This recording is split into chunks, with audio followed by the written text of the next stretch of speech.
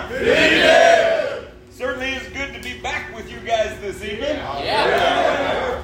Our trip to the Balkans was fruitful, and it seems that your studies together in our absence were equally fruitful. That's right. Yeah.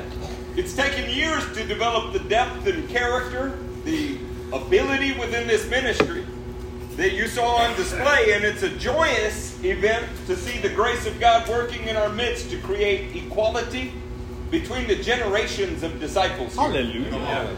Judah, Nick, and I have had the opportunity to review the work of Peyton, Justin, and Carlos as they covered Acts 12 and 13. We're proud to say that their work in our absence exceeded our own expectations. Amen. The teachings that you guys received bore the signature of divine revelation, scriptural consistency, and practical application. The truth is our own lives were deeply enriched as we experienced their exposition on the chapters through the recordings that we heard. This is LCM, so you may not be aware of just how special it is to be able to receive the same quality of teaching regardless of the composition of the teaching team. I want to tell you that this is the product of biblical discipleship, and it clearly displays the empowerment of the Spirit of Jesus. The fruit yielded in your meeting is evidence of God's grace in calling upon these men and this ministry to lay foundational truths before the people of God that will be built upon by those coming after us in all of the years to come. Amen. And it's going to stretch all the way around the world. Amen. Hallelujah. The key to all future success in ministry is really to deny the carnal impulse that resides in all of us and desires to live vicariously through a few talented teachers. Instead, what we have to do is press into the truth that you're being prepared for ministry that is meant to exceed what we are doing. Amen. Come on. Luke 6:40 has always been a key passage for us in this regard. It says a disciple is not above his teacher, but everyone, when he is fully trained, will be like his teacher. Brothers, the aim of everything that is being displayed in our deeds and explained through our teachings is for you to accomplish far greater works than us. The training that you're receiving is the starting point. You could call it the baseline for all of the deeds and revelations that you will add to it throughout your lives. Better yet, throughout the lives of those that you disciple. We need to all take a minute and appreciate what the Bible says is the crowning achievement of those who minister. Let's look at Philippians 4 in verse 1. Therefore, my brothers, whom I love and long for, my joy and crown, stand firm thus in the Lord, my beloved.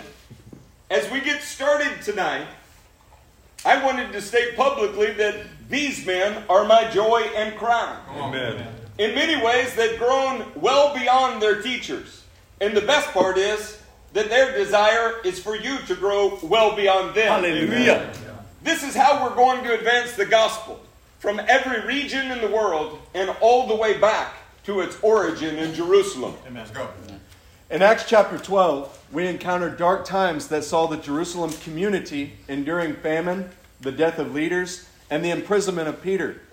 The contrast between the tyranny of Herod and the sacrificial actions of the church were like a bright light shining in a dark cell. The deeds and teachings of Jesus Christ were displayed in brothers providing relief from the famine, new leaders rising in the place of their slain friends, and chains of darkness that were broken in the sovereignty of God. Wow. By the end of the chapter, Herod was dead. Yes. Peter was released. And the word of God was increased as ministry began to multiply. Amen. Yeah, come on. This reminds us of a passage from Isaiah. This is Isaiah chapter 40, starting in verse 3. A voice cries, in the wilderness, prepare the way of the Lord. Make straight in the desert a highway for our God. Every valley shall be lifted up, and every mountain and hill be made low. The uneven ground shall become level, and the rough places a plain. And the glory of the Lord shall be revealed, and all flesh shall see it together, for the mouth of the Lord has spoken. The glory of God is not reserved for comfortable moments. True. Glory is not revealed in the absence of obstacles, but rather through overcoming them by the power of the Spirit. Amen. Church, as we begin to understand the sovereignty of Adonai, then we will also begin to see every obstacle as an opportunity for His glory to be revealed through us. Let's continue in the passage in verse 6. A voice says, "Cry." And I said, "What shall I cry?" All flesh is grass, and all its beauty is like the flower of the field. The grass withers, the flower fades, when the breath of the Lord blows on it. Surely the people are grass. The grass withers, the flower fades, but the word of our God will stand forever. Amen. Herod's glory faded in a moment as he was slain by the sword of an angel. The word of God prevailed over the darkness, and the light shone brightly through the church that is the body of Christ. Amen. Amen. Well, the passage continues. Let's go to verse 9. Go on up to that high mountain, O Zion, herald of good news. Lift up your voice with strength, O Jerusalem, herald of good news. Lift it up, fear not. Say to the cities of Judah, behold your God. Behold, the Lord God comes with might, and His arm rules for Him. Behold, His reward is with Him, and His recompense before Him. He will tend His flock like a shepherd. Amen. He will gather the lambs in His arms. He will carry them in His bosom, and gently lead those that are with young. Amen. Luke's first scroll was about the deeds and teachings of Jesus as He displayed the visible form of Adonai's arm. Luke's second scroll, that we call Acts, is displaying the body of Christ acting as the arm of Adonai on earth. Adonai tends His flock like a shepherd, amen? Amen. And nothing happens outside of His sovereignty. He uses the body of believers to gather the new disciples into His arms and carry them next to His heart. The rough places and dark times of Acts 12 gave way to the light that shone in the darkness. Hallelujah. The obstacles were overcome and the word of God spread as disciples multiplied. Yeah. The 13th chapter of Acts returned to Antioch, where the prophets had arisen among the disciples. They discerned the heart of Adonai as they were compelled by the Spirit to sanctify Barnabas and Saul for the further expansion of the kingdom into new lands. The chapter displayed the entire community witnessing this grace, and they laid their hands on Barnabas and Saul as an act of recognition and commissioning so that the two men could expand the grace of God to new peoples. Here's a map that illustrates the first stop in their efforts. So Acts chapter 4 introduced Joseph as a Levite from Cyprus, who received the name Barnabas. The first stop on Barnabas and Saul's journey took them to the former home of Barnabas. They were immediately met with opposition from a Jewish sorcerer named Elymas. Much like Acts 12, this kind of obstacle only served to reveal an opportunity for the glory of Adonai to be revealed. Amen. The sword of God's word cut deeply into the situation, dividing the darker elements of the Jewish family from those walking in the light of Adonai's revelation. Barnabas and Saul were summoned by a Roman official because he wanted their instruction. It became clear to Saul that Elymas was attempting to pervert the right way of the Lord prophesied through Isaiah and revealed in Jesus. Saul proclaimed that the hand of the Lord was upon Elymas and that he would be blind and unable to see the light of the sun. Not only did this result in the proconsul becoming a disciple, but it is also Saul beginning to shine as a result of Barnabas' constant advocacy and inclusion of Saul in his own work. So let's take a look at another slide that'll bring us to their next major stop. You guys can see on the upper north part of the screen, Pisidian Antioch. Barnabas and Saul, they were likely dressed as a Levite and a Pharisee. This resulted in an invitation to speak while they were there in the local synagogue. Barnabas seems to have differed to Saul.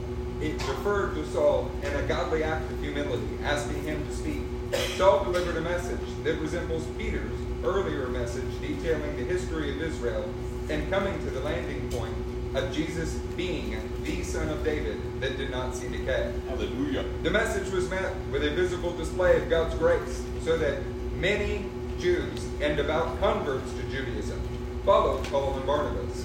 This is the first time in Luke's narrative that he ever mentions Paul before Barnabas. The usual formula had typically been Barnabas and Saul. We can see that in Acts 11:30, 12:25, 13:2, and 13:7. This subtle detail is probably a hint that Barnabas' constant advocacy and inclusion of Saul was causing him to shine prominently as a successful minister of the gospel. Amen. The next Sabbath, almost the whole city gathered to hear the word of the Lord. Come on. Yeah.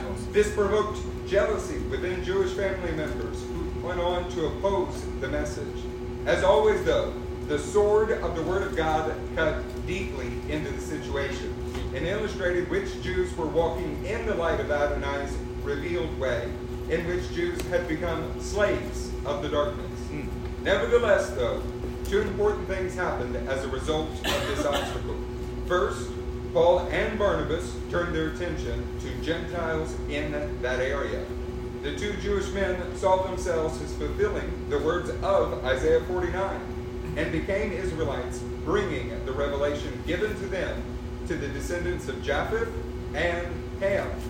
This never represented Paul or Barnabas turning away from the nation of Israel. And the chapter tonight will feature them beginning in a synagogue once again.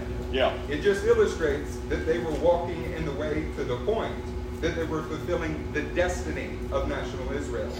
The second important thing that happened is that they produced disciples that were Jewish, that were converts to Judaism, and Gentiles. These men all became followers of the way revealed through Messiah. The chapter closed with those disciples being filled with joy and with the Holy Spirit. Amen. As we prepare to enter into Acts chapter 14, we want to remind you of a beautiful message we heard Sunday about the 5 elements of ministry that are highlighted in the book of Acts. You'll remember this slide. The priority of ministry is always the body performing the deeds and teachings of Jesus. Second, the power of ministry is the Spirit of Jesus empowering you to carry out His will on earth. 3, the progress of ministry, the outward focus and expansion of the kingdom of God selflessly is how we illustrate the progress of ministry. 4, the people of ministry. This is you guys. Yeah. Every member of the body ministering as Christ Himself would minister. Hallelujah. 5, the ultimate purpose of ministry. The gospel is for the whole world, but it began in Jerusalem and it ends in Jerusalem because Jerusalem is the city that is the throne of God. We're witnessing the emergence of the man that we've all come to think of as Paul. It's important for you to realize that Paul did not descend from heaven as a fully trained and discipled minister. Oh, wow. The record of Acts shows the constant advocacy for Paul from Barnabas, and also Barnabas' inclusion of Paul in the work that he had already been given at Antioch. Discipleship is always the key to the advancement of the kingdom, and we should all seek to be like Barnabas in our deeds and teachings. Amen. This is because Barnabas was like Jesus in his own deeds and teachings. This is what will produce a never-ending and ever-increasing expansion of the kingdom in our future. Amen. Lastly, let us again reflect on the end of Paul's life with the words that he used to encourage Timothy. This is in 2 Timothy 4, verse 5 through 8. But you, keep your head in all situations. Endure hardship. Do the work of an evangelist. Discharge all the duties of your ministry. The duties of your ministry begin with performing the deeds and teachings of Jesus. The duties of your ministry must rely on the power of the Spirit so that you are working in the grace of God and not your own talents and strength. Yeah. The duties of your ministry must always be outward focused, geographically, and in your personal interactions. You must esteem others as more important than yourself. The duties of your ministry are always in the service of the people of ministry. This means that you serve Jesus by empowering others to serve him. Amen. Yeah. This is his body, and you are never the head of it. Come on. You serve Jesus by assisting your brothers in better serving him. Come on. The duties of your ministry will benefit every nation in the world through discipleship, but will always have Adonai's purpose for Israel as the final aim of ministry. The gospel began in Israel and must also reach its teleos, or aim, in Israel. Oh, that's good. Let's continue in Paul's final thoughts to his disciple Timothy in verse 6. For I am already being poured out like a drink offering. Yeah. And the time has come for my departure. I have fought the good fight. I have finished the race. I have kept the faith. Now there is in store for me the crown of righteousness, which the Lord, the righteous judge, will award to me on that day. And not only to me, but also to all who have longed for his appearing. Paul identified his crown of righteousness. And we opened with that passage in Philippians chapter 4, verse 1. Paul saw Timothy as his crown. Yeah. In fact, he saw every disciple as a crown.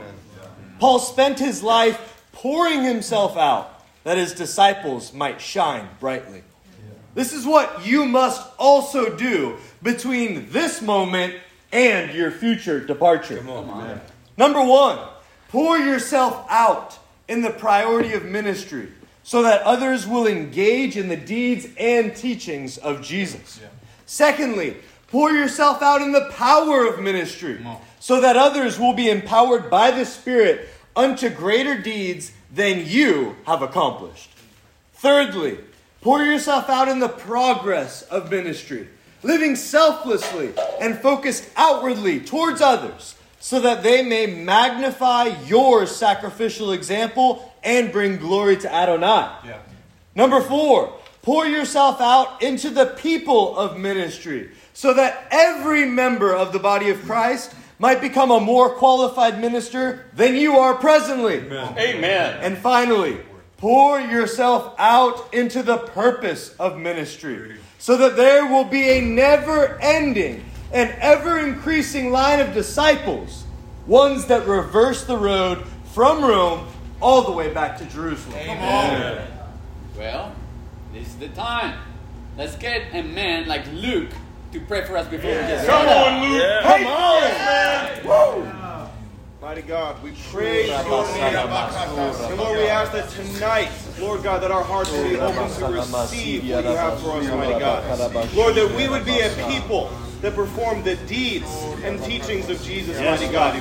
Lord, that we would take these 5 points, that we would take what we learned, and Lord, that we would put it into practice, mighty God, that we would persevere to produce a cross. Lord, we love you. We thank you for these men who are teaching us. We thank you for what you are doing in this body, Lord God. We glorify your name in Jesus' name. Amen. Amen.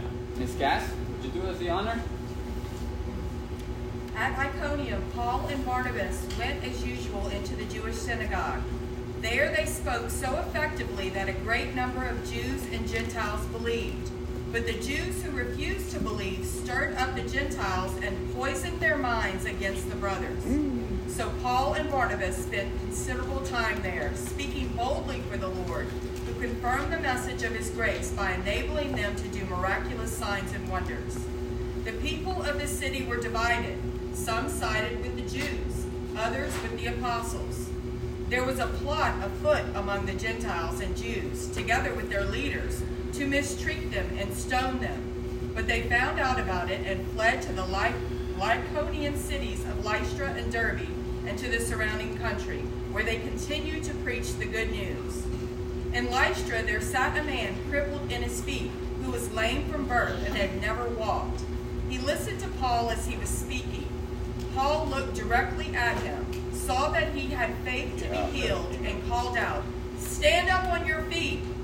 At that, the man jumped up and began to walk. Come on. When the crowd saw what Paul had done, they shouted in the Lycaonian language, "The gods have come down to us in human form." Barnabas they called Zeus, and Paul they called Hermes, because he was the chief speaker. The priest of Zeus, whose temple was just outside the city, brought bulls and wreaths to the city gates, because he and the crowd wanted to offer sacrifices to them. But when the apostles Barnabas and Paul heard of this, they tore their clothes and rushed out into the crowd, shouting, "Men, why are you doing this? We too are only men, human like you. We are bringing you good news, telling you to turn from these worthless things to the living God, who made heaven and earth and sea and everything in them. In the past, he let all nations go their own way, yet he has not left himself without testimony. He has shown kindness by giving you rain from heaven and crops in their seasons. He provides you with plenty of food and fills your hearts with joy." Even with these words, they had difficulty keeping the crowd from sacrificing to them. Then some Jews came from Antioch and Iconium and won the crowd over. They stoned Paul and dragged him outside of the city, thinking he was dead. But after the disciples had gathered around him, he got up and went back into the city. The next day, he and Barnabas left for Derbe. They preached the good news in that city and won a large number of disciples. Then they returned to Lystra, Iconium, and Antioch, strengthening the disciples and encouraging them to remain true to the faith. "We must go through many hardships to enter the kingdom of God," they said. Paul and Barnabas appointed elders for them in each church, and with prayer and fasting committed them to the Lord, in whom they had put their trust. After going through Pisidia, they came to Pamphylia, and when they had preached the word in Perga, they went down to Italia. From Italia they sailed back to Antioch, where they had been committed to the grace of God for the work they had now completed. On arriving there, they gathered the church together and reported all that God had done through them, and how he had opened the door of faith to the Gentiles. And they stayed there a long time with the disciples. Amen. Amen. Are you guys excited? Yeah. Well, we have a chapter packed with revelation, packed with practical application. Let's go. And we're on our toes for it. So, Mr. Linton, let's do verse 1 and just verse 1. At Iconium, Paul and Barnabas went as usual into the Jewish synagogue. There they spoke so effectively that a great number of Jews and Gentiles believed. We shouldn't have to do this, but in our present environment, it is necessary. Many dispensational teachers have misunderstood the events of Acts 13. So let's start examining Acts 13 verse 46 and its relationship to Acts 14 verse 1. We read this verse last week, Acts 13:46.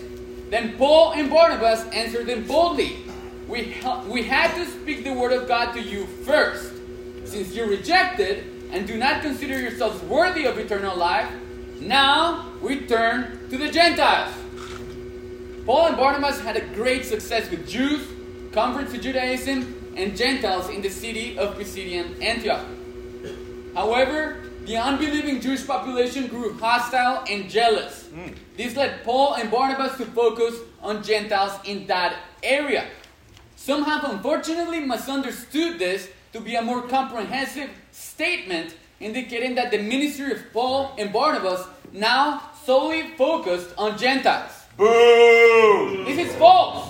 That understanding is unbiblical and profoundly repudiated by the text itself. If it were true, then it would be difficult to explain why only 7 verses later, both Paul and Barnabas are entering as usual into the Jewish synagogue. Moreover, the rest of the book of Acts continues to display the pattern of first to the Jew and then to the Gentile. In order to give you a larger scope of this pattern, we would like to show you a slide that gives you 10 references to Paul entering a synagogue to teach. Yeah, so take a look at this slide, and I'm going to need your help interacting with it to drive home a point. All right. In Acts 9:20, he proclaimed Jesus in the Synagogue. 13:5, they proclaimed the word of God in the Synagogue. In 13:14, they went into the synagogue and sat down. In 14:1, they entered together into the Jewish synagogue. 17:1 through 2, a synagogue. of Jesus and Paul went Jews. of the Jews. Sorry, Yes. I gotta. Yes. A synagogue! And Paul went in as was his custom. Acts 7. I told you I'd need help with this. Acts 17:10. They went into a Jewish Synagogue. 17:17. He reasoned in the Synagogue. The Jews. 18:4. He reasoned in the Synagogue. Every Sabbath. 18:19. He himself went into the Synagogue. And 19:8. He entered the synagogue and for 3 months spoke boldly. So the thing to remember is that 7 of these references are after Paul and Barnabas made the declaration about turning to the Gentiles in the region of Pisidian Antioch.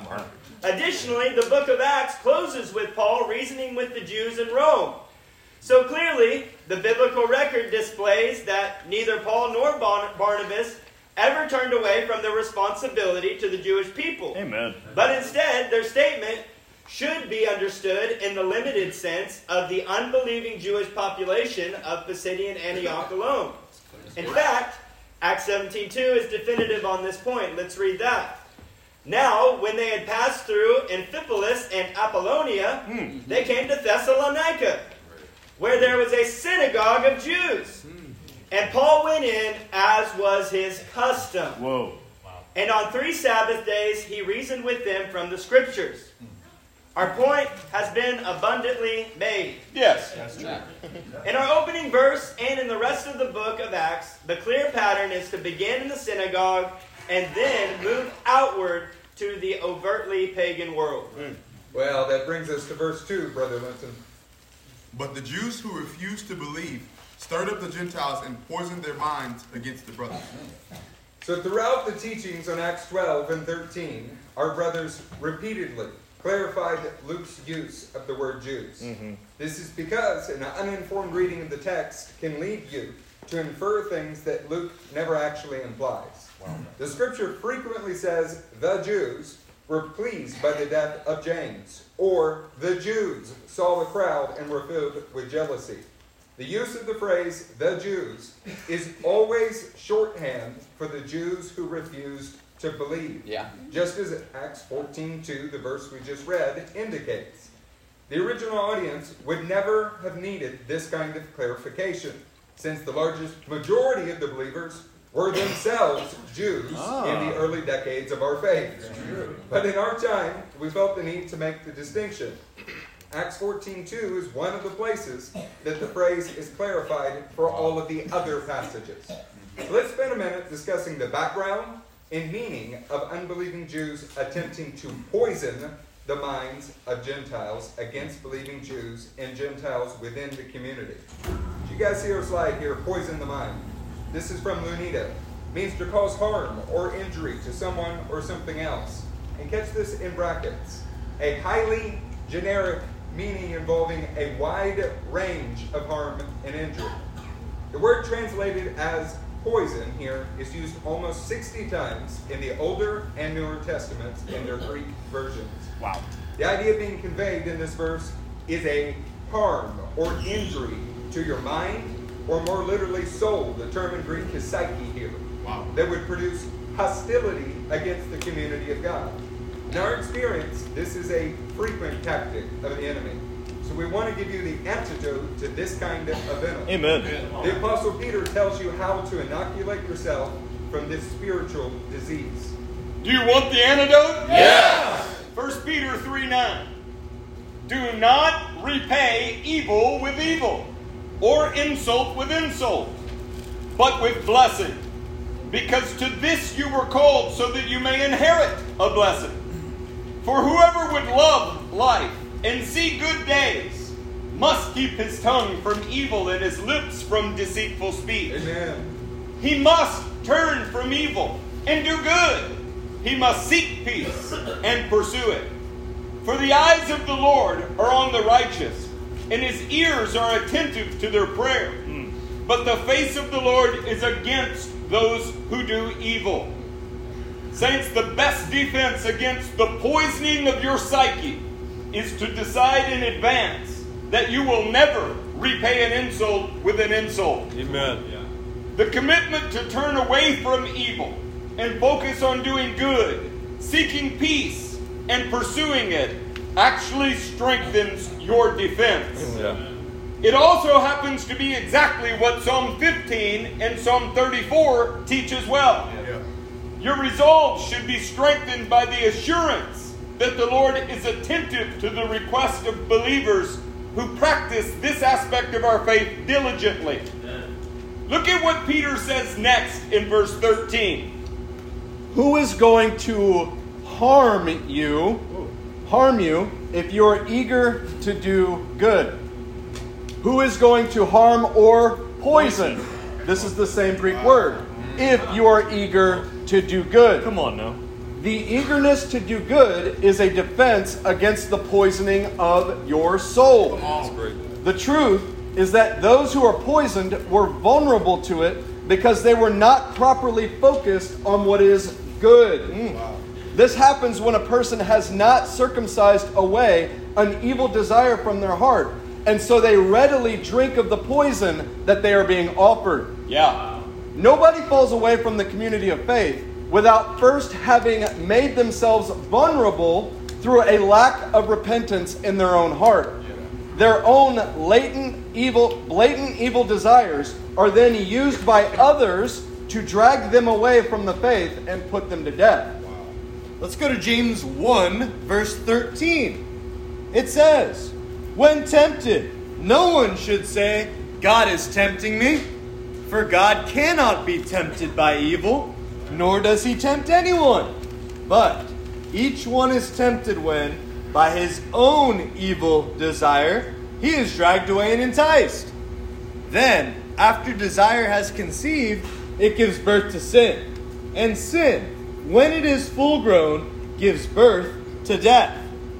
Understand, guys, that nobody is able to poison you, and you are not a victim. Amen. The successful poisoning of a person's mind begins with the evil desires already present within the person. The devil utilizes what you already wanted to do and then poisons you through other men's words that entice you to justify in your mind what you already wanted to do in your heart. Come on, that's golden. Yeah. The defense against this kind of poisoning is an eagerness to do good. And a turning away from every evil thought that resides in your heart presently. Let's consider how Peter finished his statement in 1 Peter chapter 3, verse 14. Let's do it. But even if you should suffer for what is right, you are blessed. Amen. Do not fear what they fear. Do not be frightened. But in your hearts, set apart Christ as Lord. Yeah. Always be prepared to give an answer to everyone who asks you to give a reason for the hope that you have.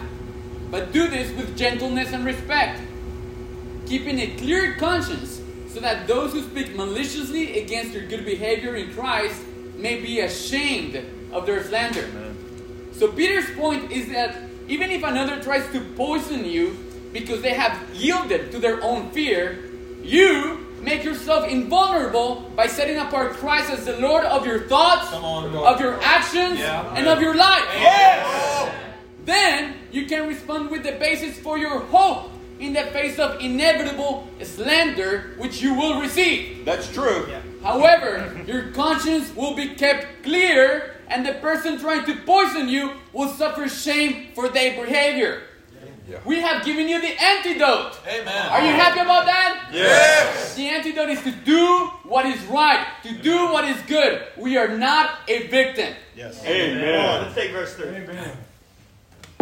So Paul and Barnabas spent considerable time there, speaking boldly for the Lord, who confirmed the message of his grace by enabling them to do miraculous signs and wonders. So look at the victorious spirit that the early believers displayed. Opposition was considered a sign that they should spend more time in Iconium. You're opposing? I'm going to be here all day. What's more, they thought of it as an invitation for God to do the miraculous. Come on. The response from Paul and Barnabas was first modeled in the Jerusalem community after they were threatened by the Sanhedrin. Listen to Acts 4, picking up in 29. And now, Lord, look upon their threats and grant to your servants to continue to speak your word with all boldness. Yes. While you stretch out your hand to heal, and signs and wonders are performed through the name of your holy servant Jesus. And when they had prayed, the place in which they were gathered together was shaken, and they were all filled with the Holy Spirit and continued to speak the word of God with boldness. Hallelujah. So the believers in Iconium were benefited by the example that the church in Jerusalem displayed first, but the church in Jerusalem had a living witness to Jesus' response to the same kind of opposition. Hear this in Luke 13, beginning in verse 31. At that time some Pharisees came to Jesus and said to him, "Leave this place and go somewhere else. Herod wants to kill you." He replied, "Go tell that fox, I will drive out Yeah, come on! and heal people today and tomorrow, and on the third day I will reach my goal." Yes. The amazing thing that Acts 14 is displaying is that from Jesus' response to opposition, to the church in Jerusalem's response to opposition, and now the new community and Iconium's response to opposition, well, the response is the same. Yeah. Amen. It's boldness instead of fear. It is dependency on the miraculous instead of reliance on the strength of a man. And sacrificial time spent there rather than self-preserving flight. This demands a similar response from us, does it not? Yeah. It does. It is true that there are times when we are persecuted in one city and must flee to another at the direction of the Spirit. But certainly, we ought to consider that this courageous response is at least as valid unless otherwise directed. Come on. Thanks, we want to tell you tonight, spiritual warfare rarely involves wrestling with demons or an appearance of Satan himself. The more common form that it takes is the constant pressure for you to reevaluate your objectives in the face of opposition. We would like to remind you of something else that Luke wrote in his first scroll to Theophilus. Well, let's do it. Yeah. It's found in Luke 16:16. Yeah. The law and the prophets were proclaimed until John. Since that time, the good news of the kingdom is being preached, and everyone is forcing his way into it. Look, many of us have been to Iconium. In fact, we were literally poisoned there by an imam in training. That's true. My son Gabriel challenged him by calling Muhammad a pedophile, and we paid a price for it. We did. We've dealt with demoniacs on the footsteps of the mosque in Iconium. Yep. As bad as the physical suffering was, and it was bad, the larger and more palpable opponent was discouragement. True. Now is the time to strengthen our resolve. Amen. Now is the time to increase our prayer. Amen. Now is the time to ask the God of heaven to give us boldness and call on His name to extend His miraculous hand into these kinds of situations. Amen. But to do any of that, you must first learn to stand your ground in the face of opposition. Yeah. Perhaps the reason that so many of you are enduring trials of various kinds right now is precisely so that you will learn to stand and draw the family sword of God's Word and rightly divide every situation. Come on. Why don't we pick up in verse 4? The people of the city were divided. Some sided with the Jews, others with the apostles. The idea that the gospel creates feelings of universal harmony is a modern invention. And it's based on total ignorance of the Word of God. That's true. And a tad bit of faggotry. Tad bit. Sleek, grayscale faggotry. Jesus himself was the Prince of Peace, and yet he was found to be in contention in almost every chapter of the Gospels. Wow. Remember that he had said in Luke 12:49, I came to cast fire on the earth, and would that it were already kindled. I have a baptism to be baptized with, and how great is my distress until it is accomplished. Do you think that I have come to bring peace on earth? No! No, I tell you, but rather division. The bold preaching of the word and the displaying of miraculous signs did not bring universal harmony. The truth is that it rightly divided those who are destined for the fire from those who are destined to be at the feast of Abraham, chaff and wheat. Something else has just happened in Acts 14:4 that you may not have caught in your first hearing of it. They didn't catch it. This is the first time in the book of Acts that somebody other than the 12 original apostles is referred to as an apostle. Wow. Guys, Proverbs 17:17 is close to many of your hearts. We're going to read that for you now. A friend loves at all times, and a brother is born for adversity. It is likely true that both Barnabas and Paul were destined to be apostles from birth. But it was not until this moment, surrounded by adversity, that this calling was identified from a third party's perspective. Philip has been called an evangelist. Simeon, who was called Niger, Lucius of Cyrene, and Manaen, a lifelong friend of Herod the Tetrarch, have been called prophets and teachers. Now, both Barnabas and Paul are referred to as apostles. Jesus Christ is appointing men to these functions to carry on the deeds and the teachings of his body on earth. And that process does not stop until the restoration of all things. Amen. Question for you, though. Do you crave recognition for the calling of God on your life? Ooh, that's a tough question, isn't it? The answer is yes. Yes. How much time are you willing to spend working in adversity without the recognition of your function? 3.5 minutes. Not a long time. Guys, it's difficult to place an exact timestamp on these events, but it has likely been nearly a decade since Saul was transformed, and even longer for Barnabas. Wow. Please, tonight, do not make the mistake of thinking that these men were the first apostles other than the 12, because that is simply not true. They are the first recorded in the book of Acts. The truth is that many things were happening in the church that was now spread out over many different geographical locations. Paul himself makes the point that Andronicus and Junius were outstanding among the apostles and were in Christ before he was. That's We true. should probably read that. Let's do that. Let's read that in Romans 16, verse 7. He says, "Greet Andronicus and Junius, my relatives, who have been in prison with me. They are outstanding among what? The apostles. And they were in Christ before I was."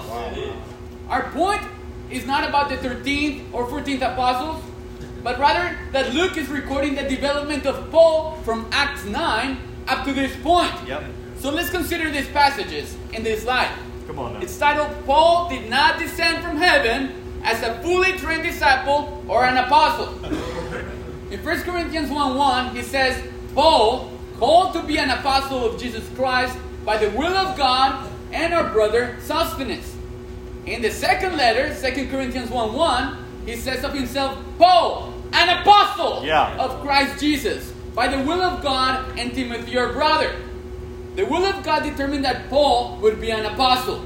This was probably true from his birth, but it did not become evident for almost a decade after his transformation. Notice the subtle difference between the openings of his first and his second letter to the Corinthian church. Clearly, Paul grew in the calling that had been his destiny since birth. Is there any man that played a bigger role in his development than Barnabas? No. While you're thinking about that, let's keep moving, and we will come back to that subject in verse 12. There was a plot afoot among the Gentiles and Jews, together with their leaders, to ill-treat them and to stone them. But they found out about it and fled to the Lycaonian cities of Lystra and Derbe, and to the surrounding country, where they continued to preach the good news. In some cases, the rising opposition caused the apostles to stand and boldly proclaim the word. They even saw it as an invitation for increased supernatural signs. However, in other cases, the rising opposition indicated that it was time to move to the next region. This same pattern was displayed in the early ministry of Messiah. Listen to John 7, verse 1. After this, Jesus went about in Galilee. He would not go about in Judea, because the Jews were seeking to kill him.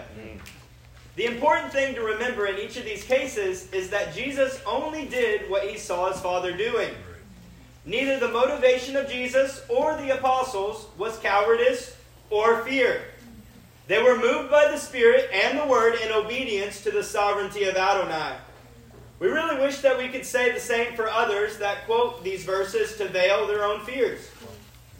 Our hope is that every footstep will be determined by the Spirit of God, so that we move when we should move and stand when we should stand. Amen. One of the things that Acts clearly displays from the death of Stephen in Acts 7 through Acts 11 and the establishment of Antioch is that when the disciples are allowed to be scattered, it is an intentional and productive scattering by Adonai. That's right. They were not cowering in fear, but were courageously preaching the gospel in new areas. And we have a map to help you visualize this.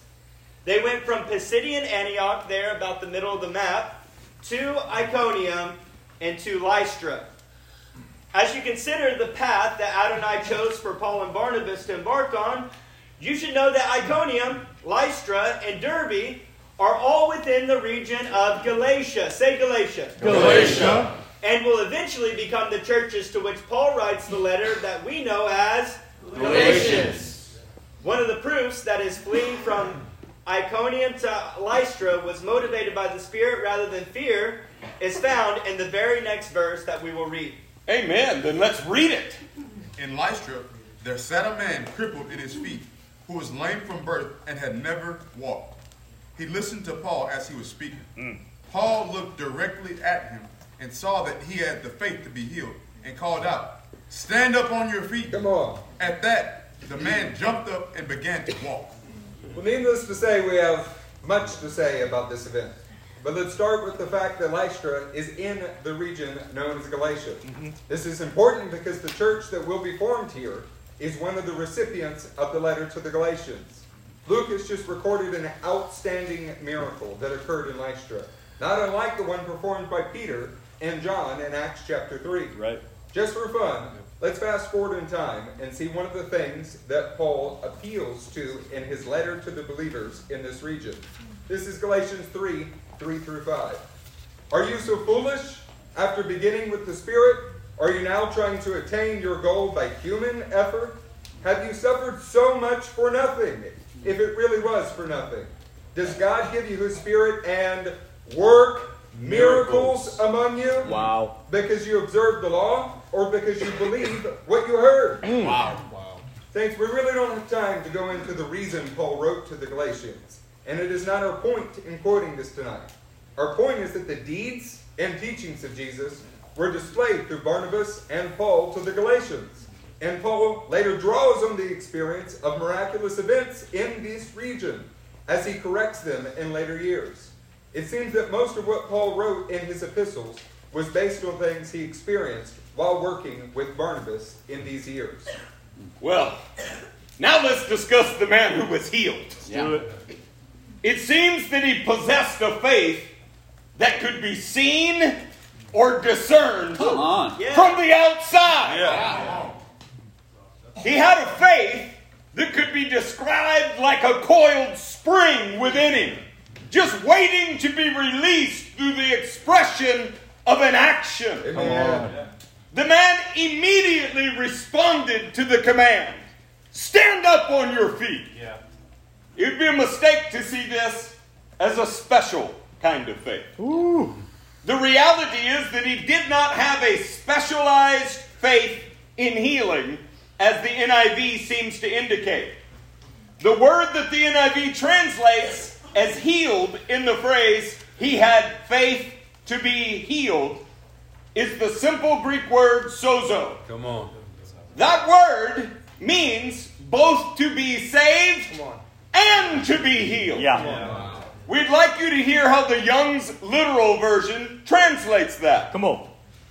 This one was hearing Paul speaking, who, having steadfastly beheld him, and having seen that he hath faith to be saved. You see, our point is that the man who had the faith to be saved and healing was just a byproduct. Paul had not been preaching on healing alone. His message was on the good news of the kingdom. Genuine faith to be saved is faith to be healed. Because saving faith is always like a coiled spring waiting to be moved into action in the will of Adonai. There is no difference between the faith for salvation and faith for healing. That's a good word. Consider this passage from Jesus' ministry recorded in Luke. Ooh, you guys ready to put the pieces together? We're trying to wind that coiled spring within you. Listen to Luke chapter 5, verse 23. This is Jesus speaking, by the way. He says, which is easier, to say your sins are forgiven, or to say get up and walk? But that you may know that the Son of Man has authority on earth to forgive sins. He said to the paralyzed man, I tell you, get up, take your mat, and go home. Immediately, he stood up in front of them, took what he had been lying on, and went home praising God. Amen. The fact is that the Bible regularly presents the forgiveness of sins associated with salvation and the healing of diseases in the very same sentiment.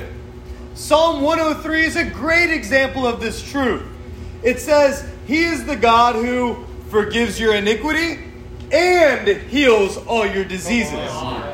The only reason that we tend to feel like these are separate issues is that physical healing can be seen and salvation could be faked. The point that we hope you take from all of this discussion is that real saving faith is the faith to be healed.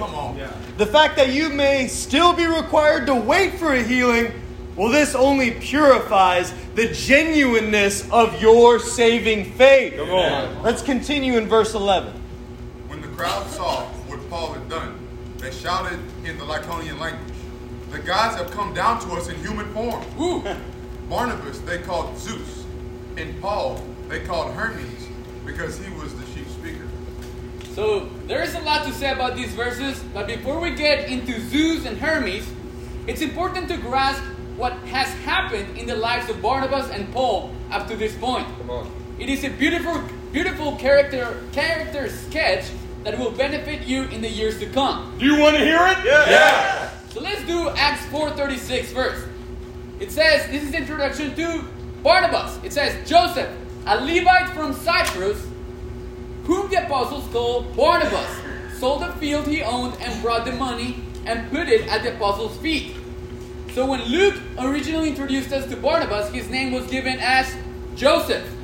Let's take this slide. It's called Joseph the Levite. Joseph. May he, that is Jehovah or Yehovah, may he add. That's what his name means. This popular Hebrew name essentially means he adds or he increases. This is because when Rachel named him, it was in the hopes that she would have another son.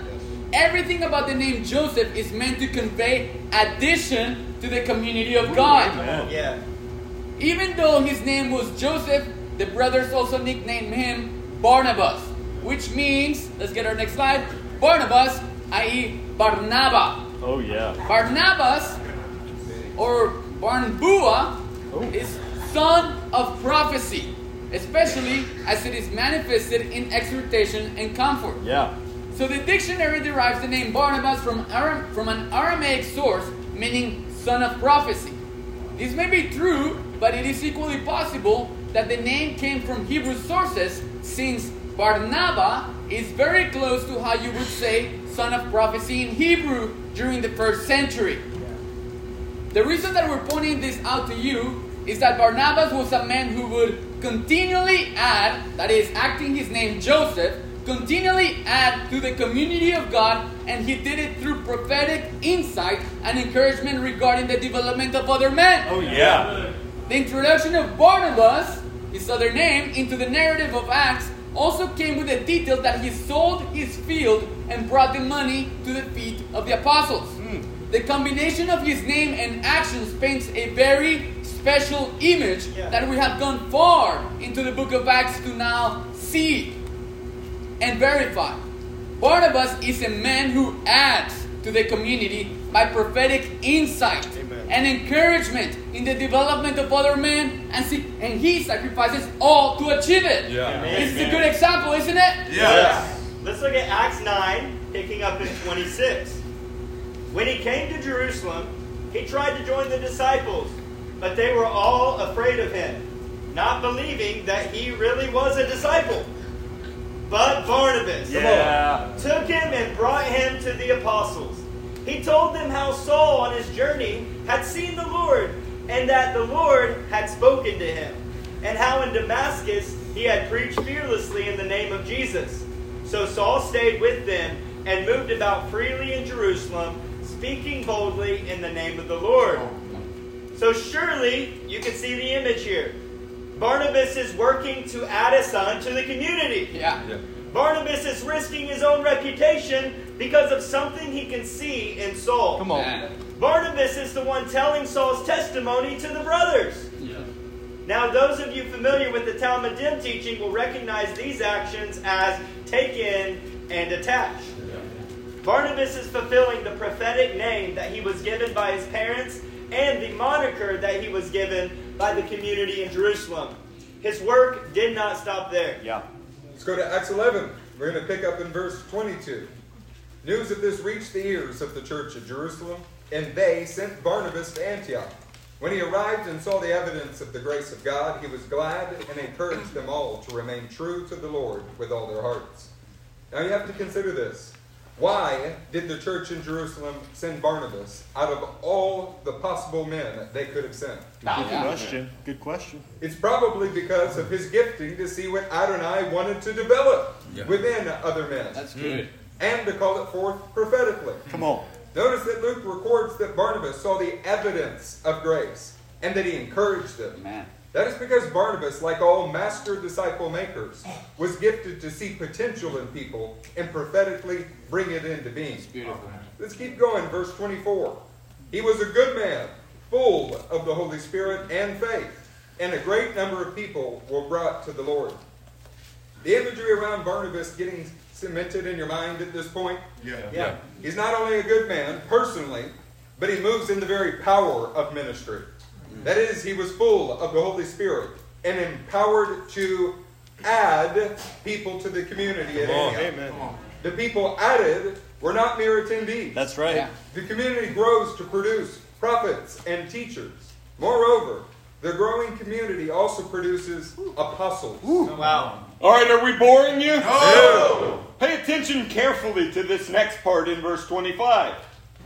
Then Barnabas went to Tarsus to look for Saul. And when he found him, he brought him to Antioch. Barnabas brought Paul to Antioch. So for a whole year, Barnabas and Saul met with the church and taught great numbers of people. The disciples were first called Christians at Antioch. We tend to think of Saul in near glorified terms. But Luke records that it was Barnabas who, quote, brought him or added him to the community at Antioch. The work in Antioch had been the commission of Barnabas by the church at Jerusalem. But it was his pleasure to find Saul and bring Saul into the work he had been given. Come on. Good.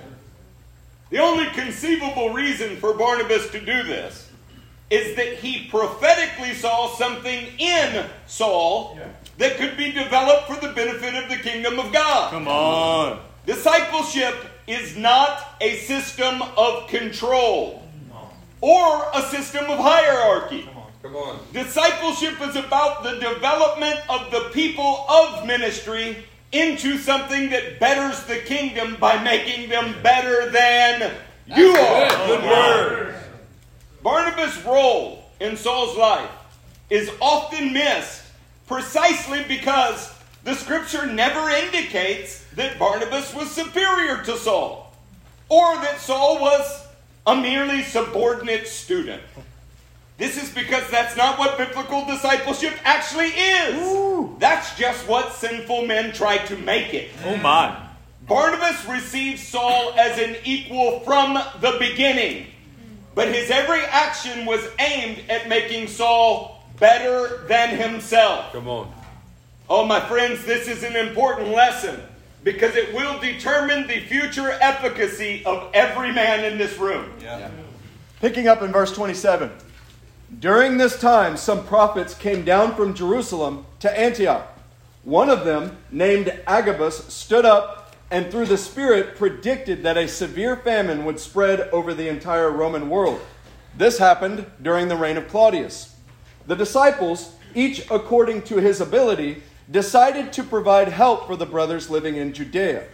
This they did, sending their gift to the elders by Barnabas and Saul. The community of Antioch recognized the special relationship between Barnabas and Saul and began sending them on missions together. Remember, Saul had not been particularly well received in Jerusalem prior to this, and Barnabas had vouched for him there. Yeah. Now, the community of Antioch is imitating Barnabas' sacrificial attitude by financially aiding Jerusalem as Barnabas had done. Oh, yeah. They are also imitating Barnabas by endorsing and sending Saul back to Jerusalem along with Barnabas. Amen. Let's continue on to Acts chapter 12, starting in verse 25. When Barnabas and Saul had finished their mission, they returned from Jerusalem, taking with them John, also called Mark. 13:1. In the church at Antioch, there were prophets and teachers. Barnabas, Simeon, called Niger, Lucius of Cyrene, Manaen, who had been brought up with Herod the Tetrarch, and Saul. While they were worshiping the Lord and fasting, the Holy Spirit said, "Set apart for me Barnabas and Saul for the work to which I have called them." So after they had fasted and prayed, they placed their hands on them and sent them off. We're often blinded by the brilliance of the man that Saul becomes. And this really obscures subtle hints that describe his development into that man. Did you guys notice that Saul was listed last among the prophets and teachers? Have you noticed that the repeated order up until Acts 13, verse 43 is always Barnabas and Saul? Yeah. Let's look at our next slide together. Barnabas and Saul. Acts 11, verse 30. Barnabas and Saul. Acts 12, verse 25. Barnabas and Saul. Acts 13, verse 2. Barnabas and Saul. Acts 13, verse 7. Barnabas and Saul. Oh my goodness. Acts 13:43. And after the meeting of the synagogue broke up, many Jews and devout converts to Judaism followed Paul and Barnabas, who, as they spoke with them, urged them to continue in the grace of God. The first time that Saul, otherwise known as Paul, was ever listed before Barnabas in Luke's narrative was in the community of Pisidian Antioch. During these encounters, both Barnabas and Paul were given an invitation to speak, but it was Paul that was given the opportunity to speak. Seems like Barnabas may have deferred to him. Yes. The conclusion of the sermon is the first time that the normal order of Barnabas and Paul is reversed. And Luke recorded it as Paul and Barnabas. This is because the constant advocacy of Barnabas. Barnabas' selfless inclusion of Saul into the work of Barnabas had developed Paul into the man that we all love today. That's good. And now Paul is seen with Barnabas at his side, listen, doing exactly what Barnabas had become renowned for in Antioch. They encouraged others to continue in the grace of God. Barnabas was likely added to the church in Jerusalem during the Pentecost event of Acts chapter 2. That event was very near AD 33. Saul did not come to Antioch until Acts 11, which was around AD 40. Discipleship is not based on the superiority of one man to another or the superiority of a particular calling over another. No, discipleship is about men transferring the experiences that they have gained in the deeds and teachings of Jesus to other men that will go further than themselves. Hallelujah! Barnabas is a premier example of this amazing process that we're all going to seek to imitate. Amen. Let's reread Acts 14, verses 11 and 12, and we're going to pick up there again. Yeah. When the crowd saw what Paul had done, they shouted in the Lycaonian language, "The gods have come down to us in human form." Barnabas they called Zeus. And Paul they called Hermes, because he was the chief speaker. All right. So it may seem like a strange reaction to you that the people of Lystra assumed Barnabas and Paul were gods that descended in human form. A little bit. There is a backstory to their comments that comes from the legends of a community that bordered Lystra to the west of Phrygia. Let's look at this slide. The backstory. Local Phrygian legend told of an ancient visitation by Zeus and Hermes to Phrygia. In the story, only one couple, Bacchus and Philemon, received them graciously. The rest of the population was destroyed in a flood. That kind of sucks. Yeah. They would remember that, I think. Yeah. Knowing some form of the story in their own language, the Lycaonians are no doubt going to make the same mistake ancient Phrygia had made. They want to honor Paul and Barnabas, whom they mistake for gods. Yeah. Basically, they do not want to get killed for not receiving the gods that have come down to them. Yeah. So the response of the people of Lystra was undoubtedly influenced by myths and legends that they grew up hearing about the visitation of Zeus and Hermes. It should be noted that these same men are going to stone Paul in the coming verses. It's like the people who praise you more unhealthily are the ones that actually end up stoning you. Needless to say, trusting in tribal traditions and the myths of men is a risky and fickle business. Yeah. We were tempted to judge these men harshly until we contemplated the level of tribal knowledge and Christian myth that pervades the modern church world due to their lack of knowledge in the scriptures. Wow. Our own ethos is often plagued by non-scriptural taboos and half-quoted but fully twisted scriptures. This is one of the reasons that it was so important to bring a pure representation of the deeds and teachings of Jesus to this region. Come on. Incidentally, it is also one of the reasons that it is still important to return to a purely scriptural basis of knowledge in the church. Yeah. As we get into Barnabas and Paul's response to the people of Lystra, it will be instructive. We will see in the response a practical step that all ministers must make in the field of transparency. So something that is even more interesting than the Phrygian myths is the way that they perceived the role of Barnabas and Saul after observing them together. Look at this next slide. The perceived relation of Barnabas and Paul. Paul they identified as Hermes, Zeus' son, by Maya and the spokesman for the gods, since he was the chief speaker. Skipping the Greek, as the gods who leads in speaking, and then the Greek phrases. So it's easy to get focused on noticing that Paul was the chief speaker. This is because in our culture we esteem the chief speaker to be the one in charge. Yeah.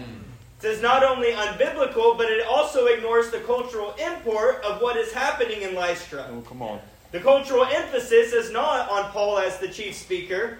It is on the perception of the nature of the relationship between Barnabas and Saul. Calling Barnabas Zeus and Paul Hermes implies that the people of Lystra saw Barnabas as the father figure and Paul as his son. Wow. Not only was Zeus the leading figure of the Greek pantheon, but he was also the father of Hermes. It would seem that the people of Lystra observed the interactions between Barnabas and Saul and came to the conclusion that they had a relationship that resembled a father and a son. Amen. This may be because of the role Barnabas played in Paul's discipleship and development. Did you learn something? Yes. Let's pick up in verse 13.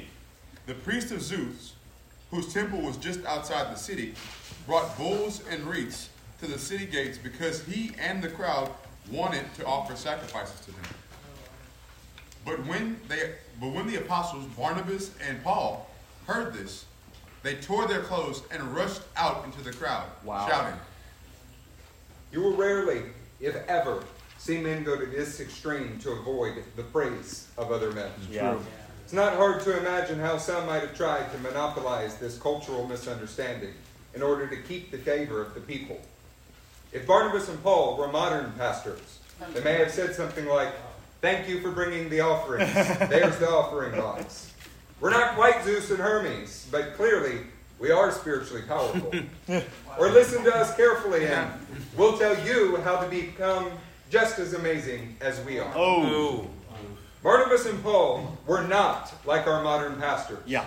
Look at their reaction. They tore their clothes and rushed out into the crowd shouting. This is probably an intentional contrast with the events of Acts chapter 12. Yeah. Well, let's look at Acts chapter 12. Let's do it. On an appointed day, Herod put on his royal robes, took his seat on the throne to preach, and delivered an oration to them. And the people were shouting, "The voice of a God and not of a man." Immediately, an angel of the Lord struck him down because he did not give God the glory. And he was eaten by worms, even his privy member, and breathed his last. Look, the world is full of men who want to be seen in royal robes. Yes. They're usually suits today. They want to be on the throne of their own kingdom, their name on the sign. They want to be viewed as preaching like an angel. Paul and Barnabas were not like these kinds of men, and neither should we be. Amen. They began their refusal of this kind of praise by tearing their clothes. Come on. Justin's going to work you through some passages that help you understand what that means. So this is the scriptural backdrop of tearing your clothes. Genesis 37:29. When Reuben returned to the pit and saw that Joseph was not in the pit, he tore his clothes. 37:34. Then Jacob tore his garments and put sackcloth on his loins and mourned for his son many days. Dang. Then we have Joshua 7:6. Then Joshua tore his clothes and fell to the earth on his face before the ark of the Lord until evening, he and the elders of Israel, and they put dust on their heads. 2 Samuel 13:31. Then the king arose and tore his garments and lay on the earth, and all his servants who were standing by tore their garments. That's when he thought his son had died. Matthew 26:65. Then the high priest tore his robes and said, "He has uttered blasphemy. What further witnesses do we need? You have now heard his blasphemy." The act of tearing your clothes is one of extreme grief.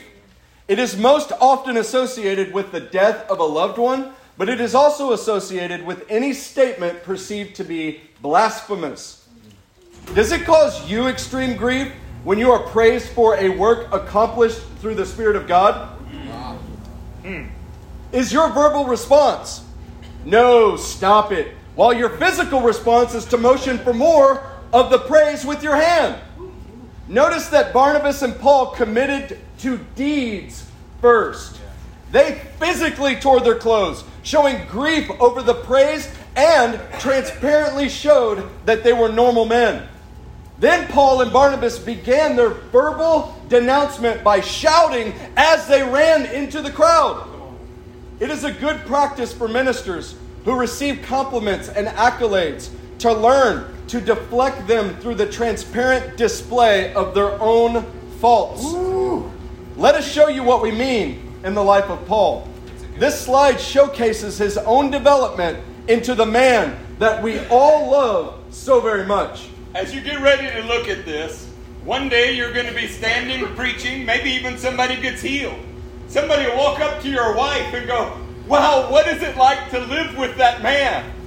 You need to tell them, I fought with her yesterday and I sinned. You need to learn to be transparent, or you cannot be trusted to be an agent of God's glory. Come on. Guys, this slide is entitled, Transparency Increases What Adonai Can Trust You With. First scripture is 1 Corinthians 15:9. You should know this is about AD 54 when Paul writes this. For I am the least of the apostles, unworthy to be called an apostle, because I persecuted the church of God. Our next passage is Ephesians chapter 3, verse 8. You should know this is about 10 years later in AD 64. Paul says to me, though I am the very least of all the saints, this grace was given, to preach to the Gentiles the unsearchable riches of Christ. And finally, our third passage, 1 Timothy 1:16, written about AD 66 or 67. Listen to Paul here. But for that very reason, I was shown mercy, so that in me, the worst of sinners, Christ Jesus might display his immense patience as an example for those who would believe in him and receive eternal life. It can be difficult to shun the praise of man. This is particularly true when you are insecure because your work has not yet been validated by years of successful ministry. Perhaps you are called to be an apostle, but not enough years have gone by for that to become self-evident in the work that has been performed by the Spirit through your hands. These are dangerous and vulnerable times for men of God, because you can be drawn to the praise and recognition of men so that you feel validated in your calling. It's true. Notice Paul's trend on the slide, though. In AD 54, he was the least among the greatest men on earth. In AD 64, he was the very least of Adonai's people. In AD 66 or 67, he was the worst of sinners. The truth is that as Paul's ministry accomplished more and more, he himself was increasing in transparency more and more and more. If you truly desire to reserve all glory and all praise for Messiah alone, then prove it by shunning all praise through the transparent tearing of your clothes to allow people to see your faults alongside the miraculous workings of God present in your life. Amen. Saints, that was a better word than you're acting like it was. So let's now pick up in verse 15, and this will begin the first sermon in Acts delivered to a purely pagan audience as the primary target. Up to this point, it's all been in synagogues. You've read them. Now, this is a purely pagan audience as the primary target. Men, why are you doing this? We too are only men, human like you. We are bringing you good news, telling you to turn from these worthless things to the living God, who made heaven and earth and sea and everything in them. So those of you who have been through ministry training will recognize the pattern that Barnabas and Paul are following in these next few verses. Yeah. It is clear that the audience is comprised of mostly Gentile pagans. The pattern of the address given them is a discussion on creation, fall, and the redemption of man. You recognize this, right? Yeah. In verse 15, Barnabas and Paul assert that they are only normal human beings. However, the people of Lystra have seen them do things that fallen human beings are unable to do. The apostles have been preaching the good news that fallen human beings can be redeemed and restored to the kingdom of God on earth. Amen. The apostles focused on repentance from worthless things, meaning the idolatry that had led the people of Lystra away from the true God. The anchor point of verse 15 is the identification of Adonai as the God who made heaven and earth and the sea and everything in them. That's right. The apostles clearly set forth Adonai as the God of creation, to whom every person on earth has a responsibility. So let's continue the sermon, realizing that they are shouting these things as they have torn their clothes and are rushing into the crowd preaching this message.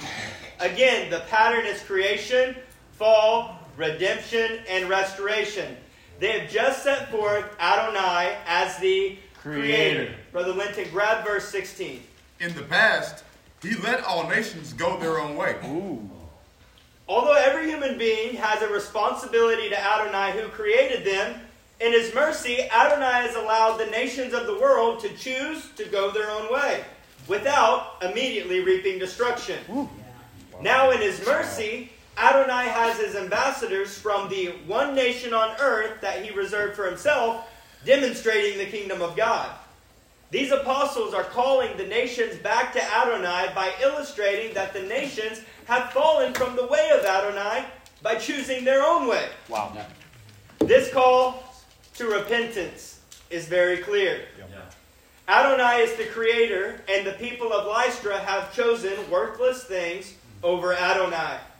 The anchor point of verse 16 is that the nations have fallen from their inherited relationship to Adonai, or intended relationship to Adonai. Amen.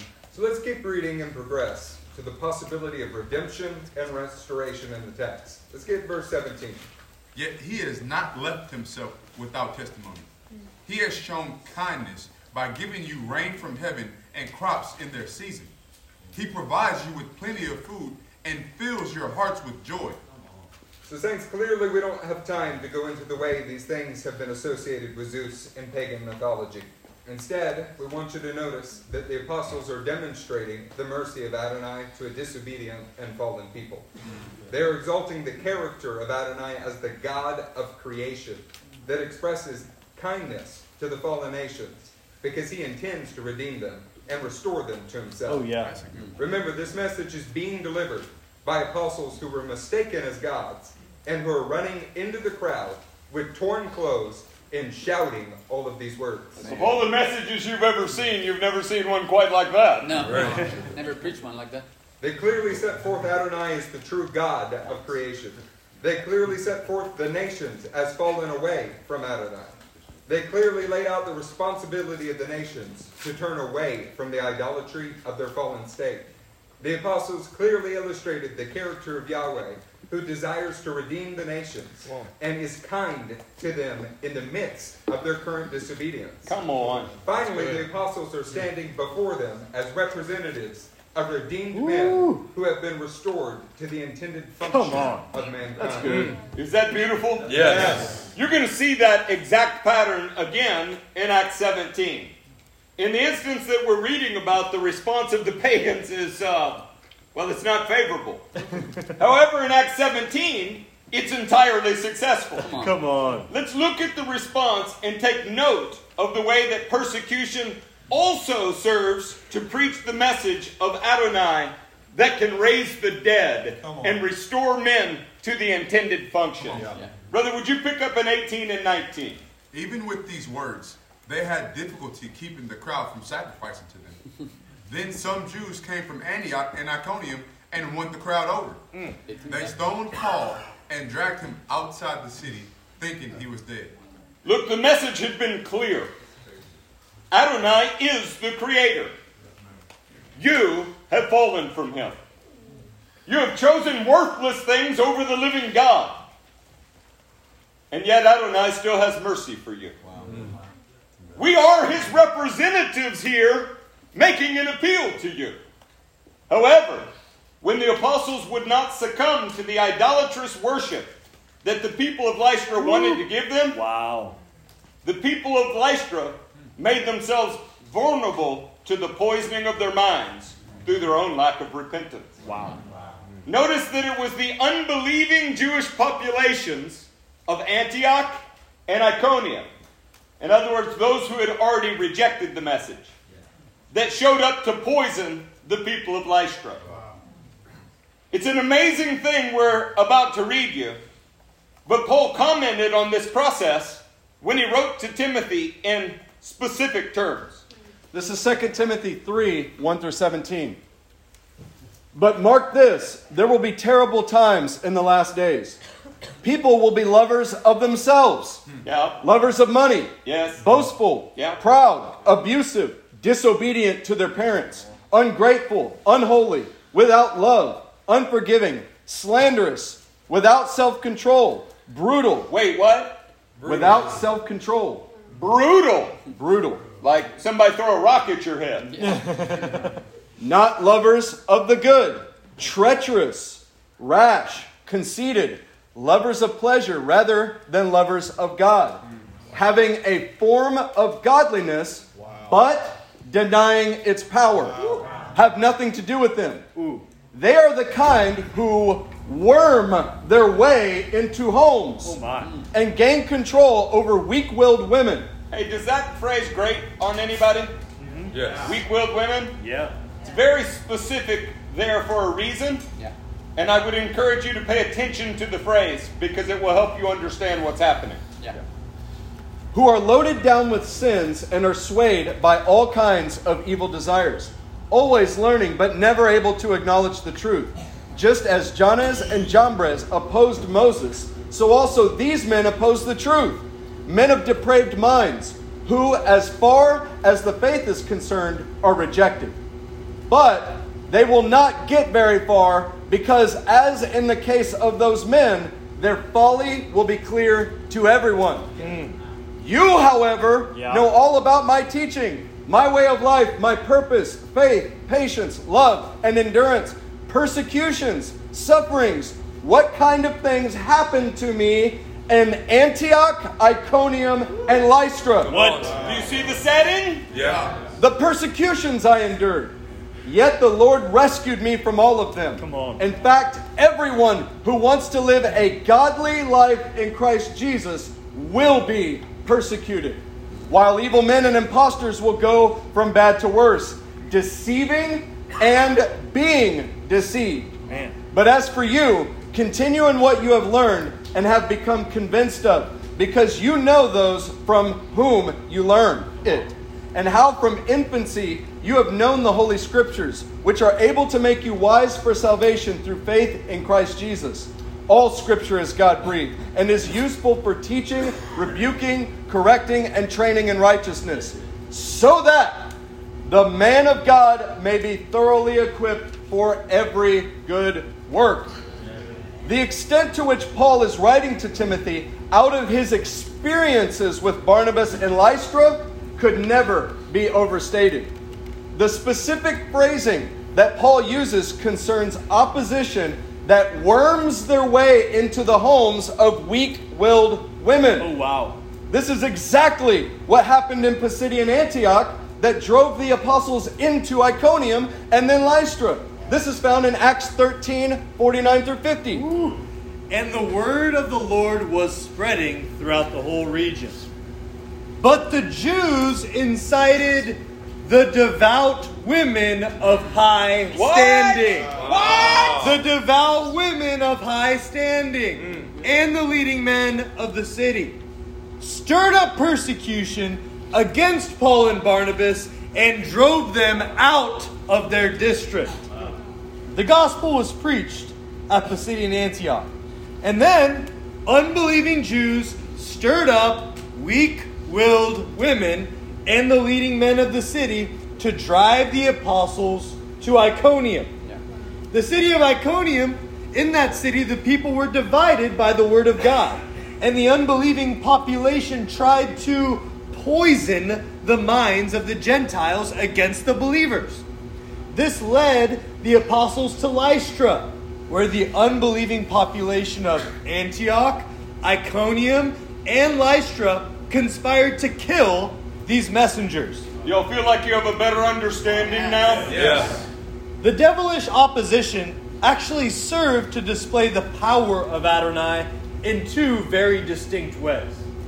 Firstly, whether Paul was dead or just mostly dead. He's mostly dead. Kind of like Princess Bride. Yeah. How badly have you to be if they think that you're dead, right? The power of God restored him to health in the view of the whole city. This is because Paul goes back into the city after the stoning. Yeah. Secondly, the whole experience became the basis for Paul's instruction to Timothy. Paul is able to draw on this experience to set the expectation for Timothy of what genuine ministry life looks like. In other words, everybody who wants to live a godly life in Christ Jesus will be persecuted. That was not a theory. He was writing out of what had just happened to him. Yeah. Moreover, he was able to draw from the experience to illustrate how important it is to be trained by the Word of God that is the only real source of truth. Come on. Trusting in those myths didn't work out so well. Right. Without the experiences at Antioch, Iconium, and Lystra, who knows if Paul would have been inspired to pen the words, "And how from infancy you have known the Holy Scriptures, which are able to make you wise for salvation through faith in Christ Jesus. All Scripture is God-breathed and useful for teaching, rebuking, correcting, and training in righteousness, so that the man of God may be thoroughly equipped for every good work." Yeah, we're going to have to keep going, but I can't help myself. Did you know that the background of 2 Timothy 3:16 and the declaration about the plenary verbal inspiration of the Scripture was written out of a setting where a Greek myth, misunderstood, caused Paul to be stoned by the people of 3 cities? That's why he's writing what he's writing to Timothy. Friends, you better trust in the Word of God. So our point is that the events at Lystra were not a failure by any measure. Come on. They simply represent an obstacle that was an opportunity for the miraculous display of Adonai's sovereignty. Amen. Our God caused every attack of the enemy to further his own purposes in ways that boggle the natural mind. Yeah. As we proceed into the next verses, take note of who it is that successfully prays for Paul's restoration to health. All right, verse 20.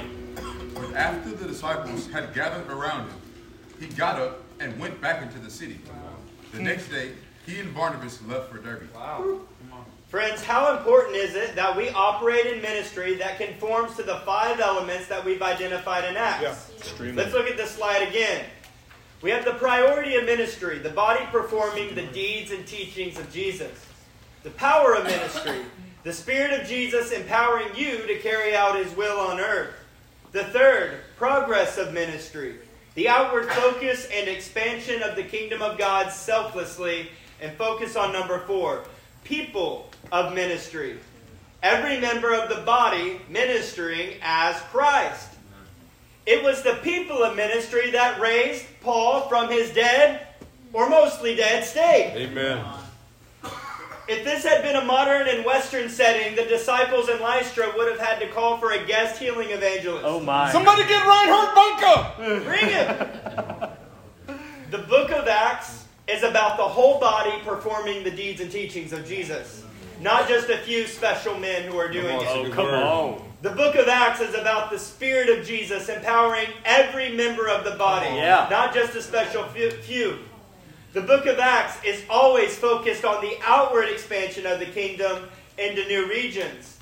If the gospel had not reached the people of Lystra, you may be able to argue that Paul would not have been stoned. However, it would also be true that no one in Lystra would have ever been used by Adonai to raise the dead. Come on, somebody. Yeah. While you're reflecting on these concepts, we want to drive in. The people of ministry is everything. Yeah. The reason that we teach these classes is so that you will begin to believe that you are the people of ministry. Amen. The deeds and teachings of Jesus cannot be limited to a few leaders that you live vicariously through. The purpose of all that we are studying is for you as the body of Christ to be the people of ministry that perform the works of come Christ. on. Yeah. Now is a good time for us to ask a few personal questions. The first one being, is the gospel that you're preaching worth dying for? While you're thinking about that, let's add one. Do you owe a debt to the king and others that require you to get up from a figurative or literal stoning and continue? See, we maintain that Paul owed a debt to both Jesus and Stephen to get back up and go into the city. Come on. Remember, Paul had stood at the coats of the men who stoned Stephen. Wow. Stephen was deprived of the chance to preach to the people of Lystra. Come on. But now Paul answered that debt to both Jesus and Stephen by getting up and returning to his mission. Good. Saints, we have to ask, have you been sidetracked from the debt that you owe to both Jesus and your brothers? By cares and worries in life? Have you pressed pause for a little while because you feel misunderstood, unacknowledged, or even unfruitful in your work? See, now's the time. Now's the time for us to get back up into our work. The apostles have shown us how to labor without an acknowledgement of our calling for years or even a decade. The apostles have shown us how to get back up from persecutions, from slander, and even murderous attempts, and then return to the calling of the one who purchased our lives. Yeah. We don't have time for it, but I'm going to read Galatians 1:15 anyway. But when he had set me apart before I was born, and who called me by his grace, was pleased to reveal his Son to me, in order that I might preach him among the Gentiles. I did not immediately consult with anyone. Paul was born to preach the gospel. His calling as an apostle was not recognized for many years after his transformation. Wow. It was nearly a decade before the appropriate persecution and constant discipleship caused his calling to become evident to others. However, Paul did not wait for these things. Come on. He immediately engaged in the calling that he was brought into the world to perform. Come on. What are you waiting on? Do you feel like you need an invitation from us to perform your calling? Well, let me say it plainly. You don't, but you have it anyway. It's time for the men and women in this room who have received so much from Adonai, and dare I say from your brothers, the people of ministry, that you owe a debt to the King who called you. And you owe a debt to the brothers that have helped you. Don't wait. The time is upon us, and the world around us is perishing. Let that not be perishing without your witness of the life that you have received. Come on, that's good word. Like Elder Eric said, we're going to need to keep moving in order to finish within our time frame. But we need to at least alert you to the fact that Paul wrote about this stoning in 2 Corinthians 11:25, where he says, 3 times I was beaten with rods, once I was stoned. More importantly, he writes about the attitude that emerged from this experience in Philippians 3:10. I want to know Christ and the power of his resurrection. And the fellowship of sharing in his sufferings, becoming like him in his death, and so somehow to attain to the resurrection from the dead. The things that you suffer for Christ make him even more valuable to you. Yes! Paul did not write about these words as a metaphor. He had literally been stoned and literally felt the resurrection power of Christ working in him. This power caused him to stand back up on his feet and fulfill the great call of God on his own life. Friends, this might be one of the more important lessons that you can learn from this text. Is the things that you suffer for Christ and overcome that cause you to become more and more secure in the calling of Christ. When the devil does his all to make you quit, and yet he is unable to do so, this produces supreme confidence in your identity and calling. Let's quote James on this subject and then move forward. James 1:2 says, "Count it all joy, my brothers, when you meet trials of various kinds. For you know that the testing of your faith produces steadfastness. And let steadfastness have its full effect, that you may be perfect and complete, lacking in nothing." Hallelujah. Let's move on to verse 21. Good word. They preached the good news in that city and won a large number of disciples. Then they returned to Lystra, Iconium, and Antioch, strengthening the disciples and encouraging them to remain true to the faith. We must go through many hardships to enter the kingdom of God, they said. Paul and Barnabas appointed elders for them in each church, and with prayer and fasting committed them to the Lord, in whom they had put their trust. Oh, come on now. In these verses right here, there are 3 pillars that can be derived for every ministry. The first is found in verse 21. It says they won a large number of disciples. They did not win a large number of merely converts. They won disciples. Yeah. The call of ministry is not to obtain butts in the seats. It is to make disciples, church. Amen. We could spend all night talking to you about the differences, but it is quite unnecessary to do so. This is because the difference is evident all around us. Converts are content to be saved, to sit in seats, to soak in teachings, while never becoming an actual disciple maker themselves. However, real disciples are the people of ministry. Men and women that actually display the deeds and teachings of Christ Jesus. Real disciples become disciple makers themselves.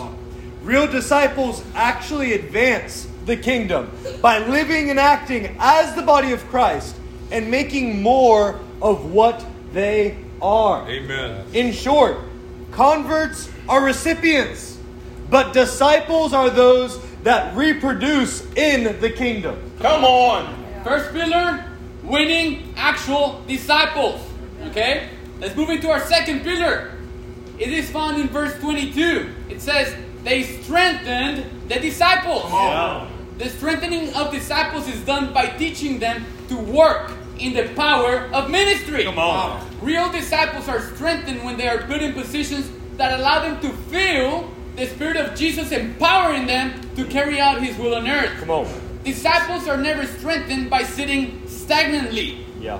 It is when they or us, when we focus on the progress of ministry and begin to lead completely sacrificial and utterly focused lives, that the Spirit of Jesus empowers us to advance His kingdom.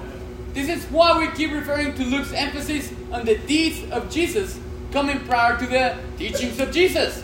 The disciples of any ministry begin to be strengthened by the Spirit of Jesus when they take the initiative. Say that again. Initiative. Initiative. When they take the initiative to contribute rather than to be content with consuming. Do you want to be strengthened? Yes. It is done by putting the faith that you possess into real and daring action for Jesus Christ. Amen. His very Spirit will move on you to perform His will on earth. Amen.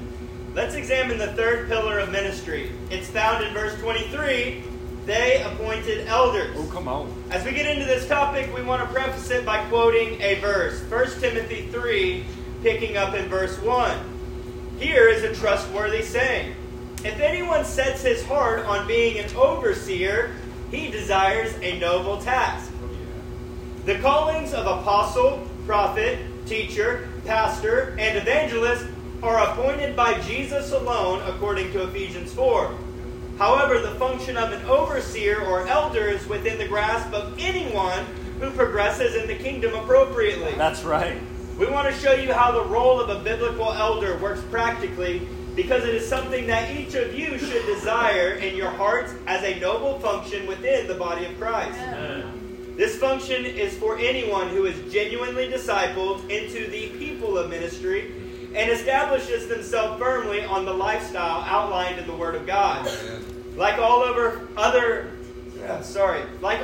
functions, it is possible to be performing the role of an elder for many years without the recognition of the title by your peers. Yeah.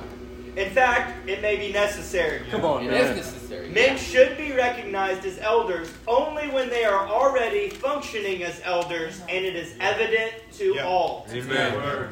All right, so we're going to embark on a journey in the law, prophets, and writings in both the Older and Newer Testament to derive a functional and practical view of elders. Come on. We're going to begin in Exodus 24, verse 9. Moses and Aaron, Nadab and Abihu, and the 70 elders of Israel went up and saw the God of Israel.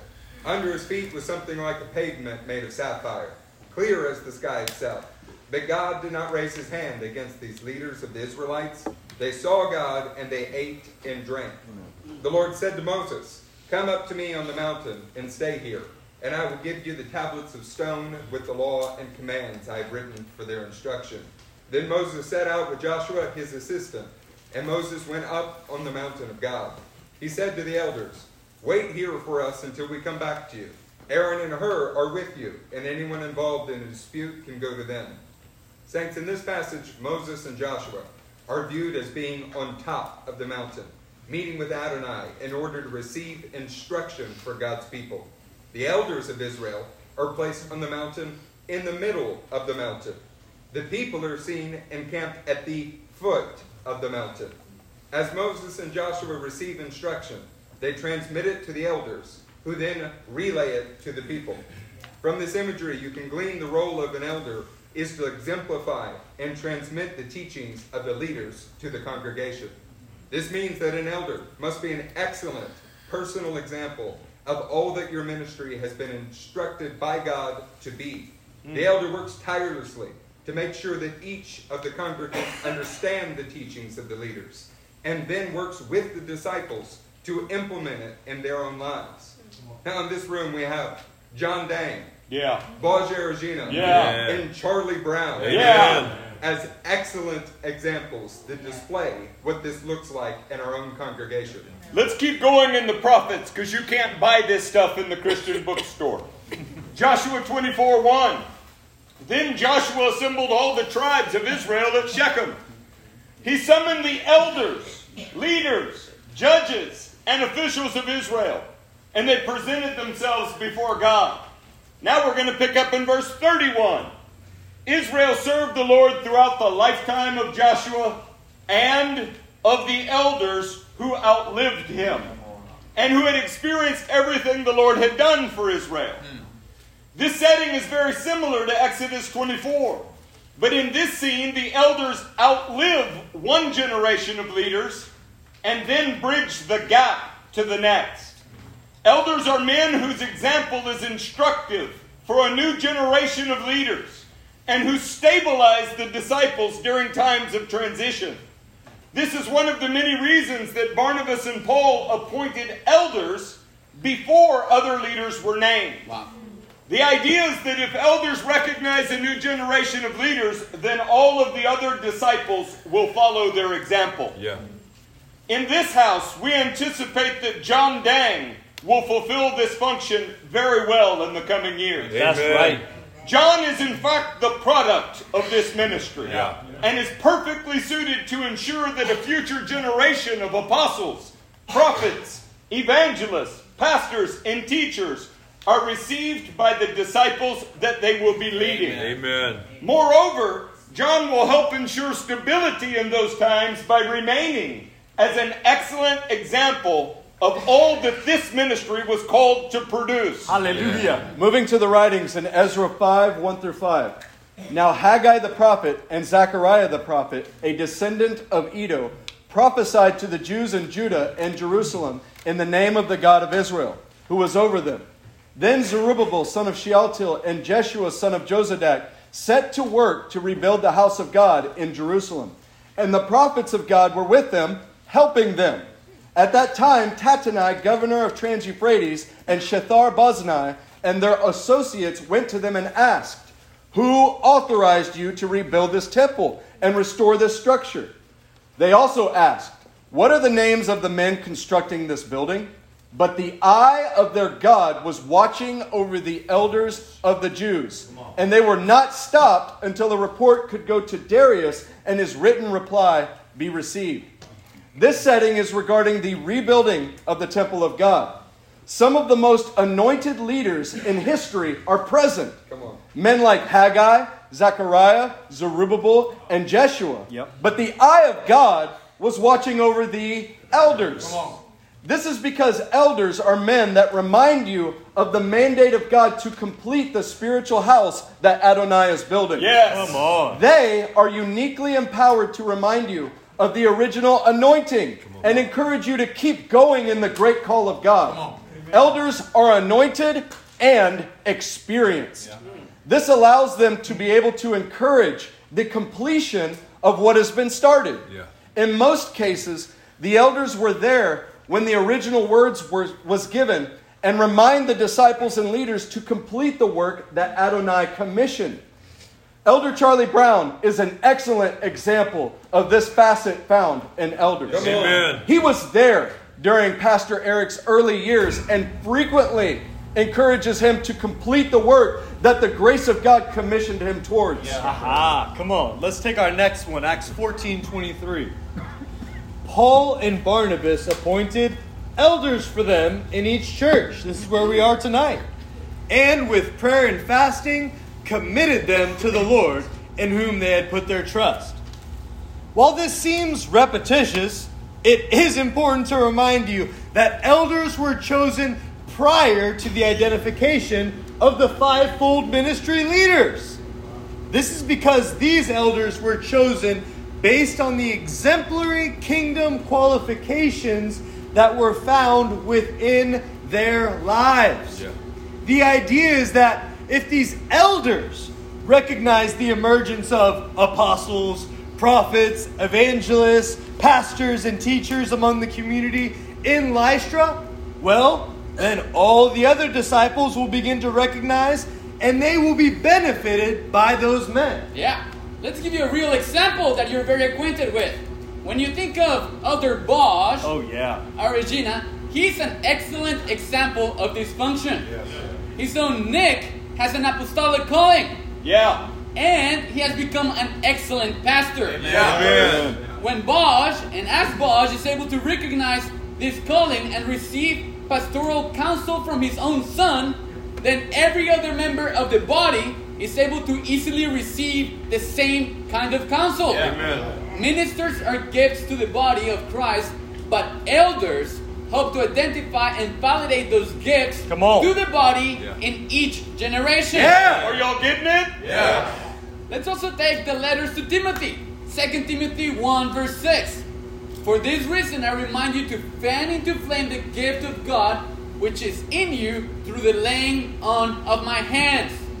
Also 1 Timothy 4:14. It says, do not neglect your gift which was given you through a prophetic message when the body of elders lay their hands on you.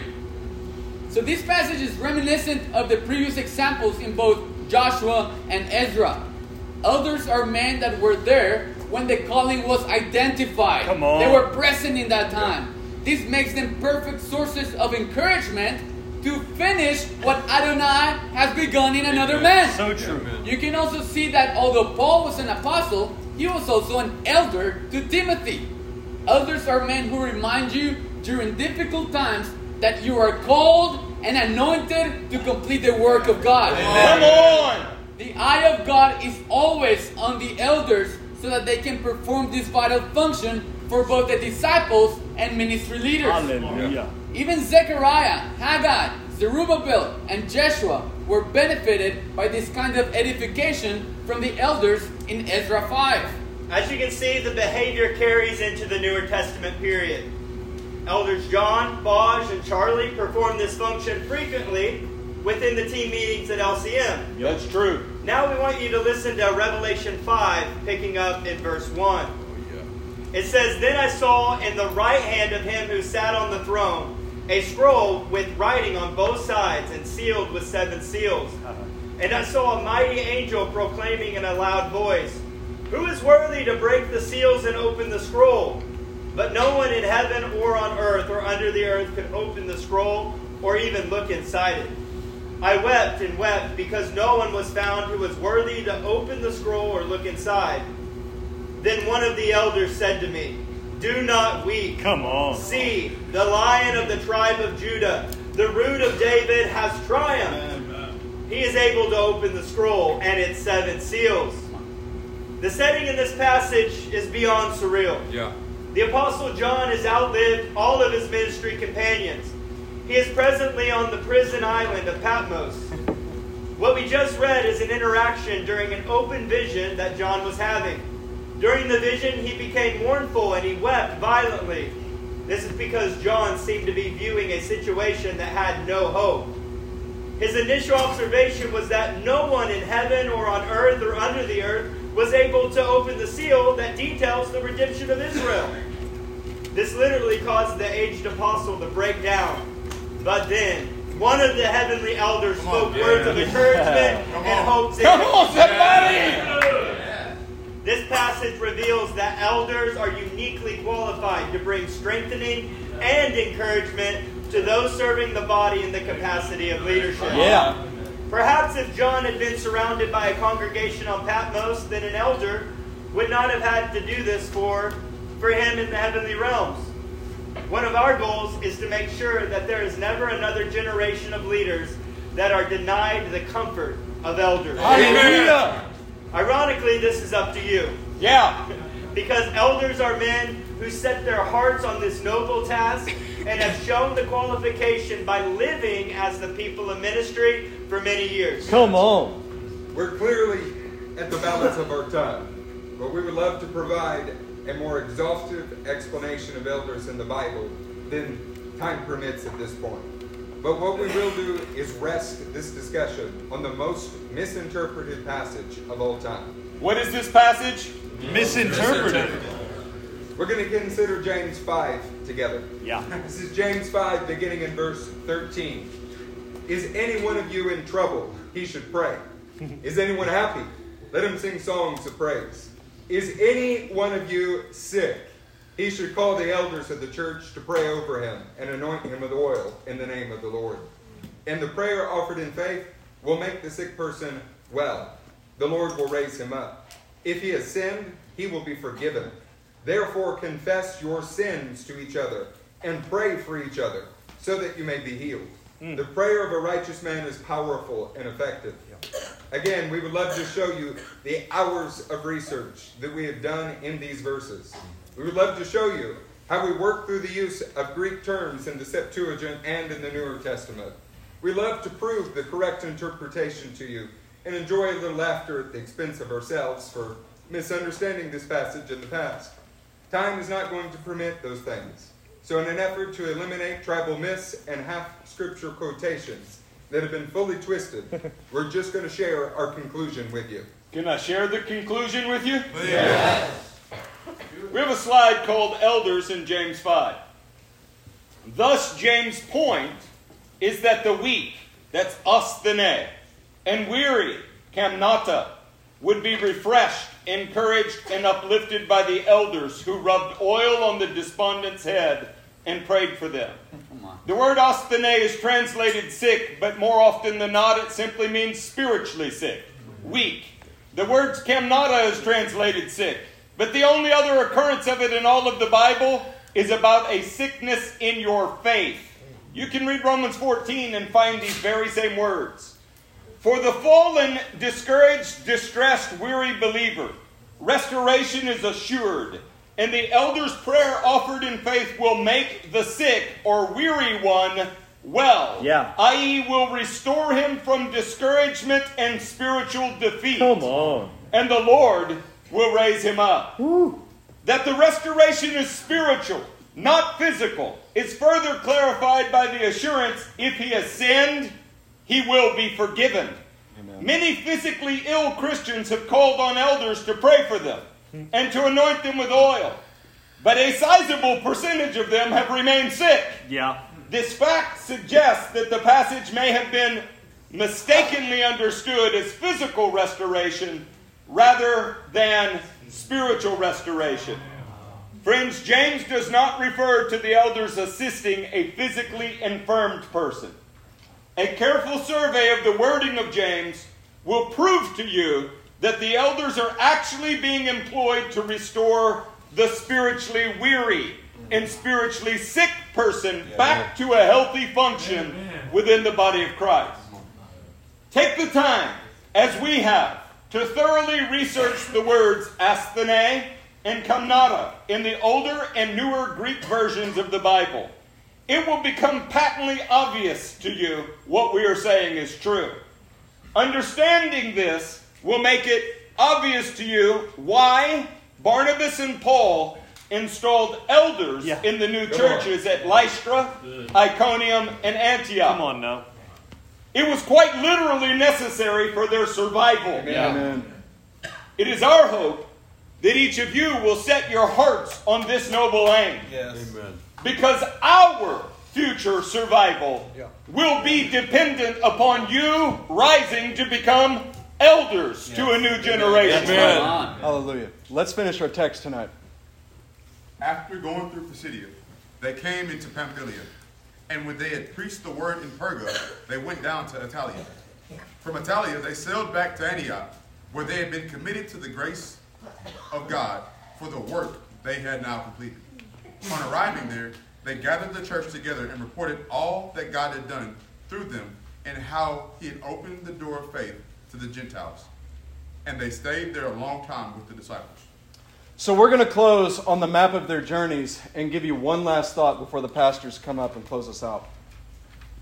As you're looking at this map, note that even after persecutions in Pisidian Antioch, Iconium, Lystra, and then arriving in Derbe, the apostles retraced their steps and returned to the same cities they had been persecuted in for the strengthening of those churches. Come on.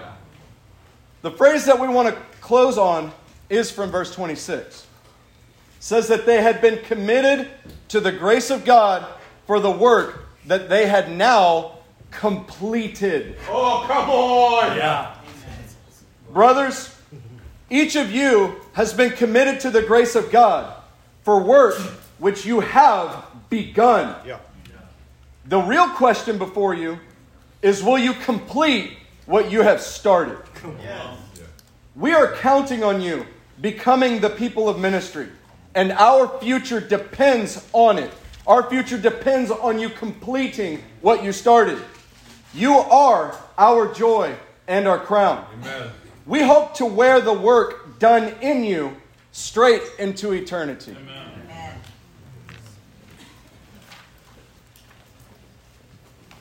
How special is it when we're talking about the elders of the faith? Where are the elders chosen from? We, the people of ministry. This concept that we have tonight is something that must be more than just moving in our emotions and our thoughts, but it should move us to action. In Philemon chapter 1, I'm going to read it out of the 84 NIV, so it's going to be different on your screen. More anointed. More anointed. True. I'm going to begin in verse 4. I always thank my God as I remember you in my prayers because I hear about your faith in the Lord Jesus and your love for all the saints. This is Paul acting as a elder towards this man Philemon, along with a son in the faith, Timothy, who's there with Paul as well. I pray that you may be active in sharing your faith. Somebody say active. Active. So that you will have a full understanding of every good thing we have in Christ. The passage goes on to begin to speak about a man named Onesimus who was useless but became useful because he understood his position as one of the people of ministry. It is not for the select few. It should be the absolute aim and goal of every man and every woman inside of our church. And it's going to be this for us. Amen. This is not just for the people who stand on a stage to become active in doing what the Lord has said. As we are active, as we understand that it is the people of ministry, the very body of Christ that operates as the hand and feet of Christ here on this earth, that you become able to not only know, but to be able to do every good thing that has been given to you. Somebody say, we are the people of ministry. We are the people of ministry. Say it again like you really believe it. Say, we are the people of ministry. As the people of ministry, I ask you to rise.